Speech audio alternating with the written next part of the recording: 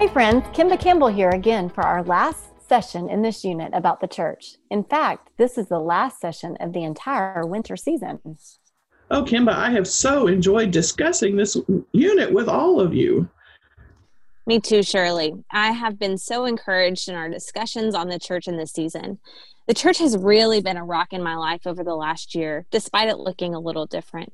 You know, one thing that has been especially strange is not taking the Lord's Supper. I don't know what your all's churches are doing, but for many of us, we were only able to take it from home at first. And then I know some churches have had to adjust their practices due to COVID-19.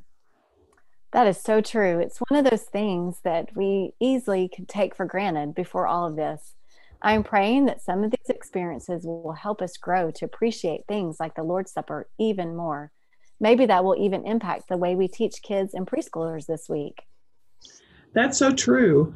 Leaders, this ordinance is another thing that is only for Christians to participate in, kind of like baptism was last week. It's important to make this clear to kids and preschoolers. Christians don't take the Lord's Supper as a snack. It's a symbol of what Jesus did for his people. You may have kids in your class who do not take the Lord's Supper yet. Remind them that that's okay, but use the opportunity to share the gospel with them and pray that the Holy Spirit moves in their hearts. Amen. That's a really good reminder, Miss Shirley. Absolutely. And as you teach kids this week, help them understand that nothing we do is enough to pay the debt we owed God and take away God's punishment for our sin. At the Passover, Jesus shared his last meal and the disciples before his death and resurrection. Jesus said that his death would establish a new covenant. God's people had broken the old covenant, and God promised to make a new covenant to forgive sins. God forgives the sins of those who trust in his son Jesus. Christians participate in the Lord's Supper to proclaim Jesus' sacrifice and assert him as Savior. The Lord's Supper leads Christians to remember what Jesus did when he died on the cross for our sins. The symbolism of it all may be a little confusing to some kids, especially younger ones. Remind them that it was probably confusing to the disciples too. But the point is that we would remember that Jesus' body was broken and his blood was spilled for our sake. For preschoolers, the symbolism might be a little hard to explain. You might want to focus more on how the Lord's Supper was a time of remembrance for the disciples, and it is for us too. Jesus loved and helped his friends and taught them to love and help one another. He did this by doing for us what we could never do. Jesus is our King who died on the cross to rescue us from our sin.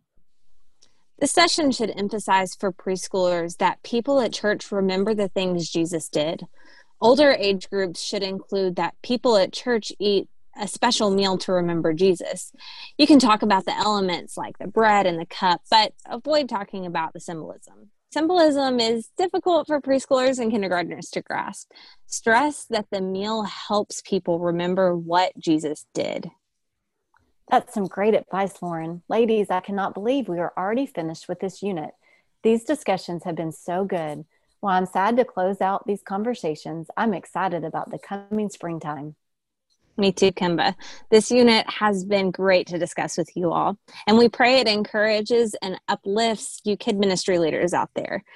You continue to show up for kids and preschoolers week after week, and we are so grateful for you using your time to share the good news of Jesus with the next generation. Absolutely. Thanks, everyone. It's been so good to be with you. Lauren and Shirley, thank you so much for being with us throughout this unit. Leaders, thank you for listening. I invite you to check out the BibleStudiesForLife.com for helpful tips for each session and other great resources that might help fill a need in your ministry.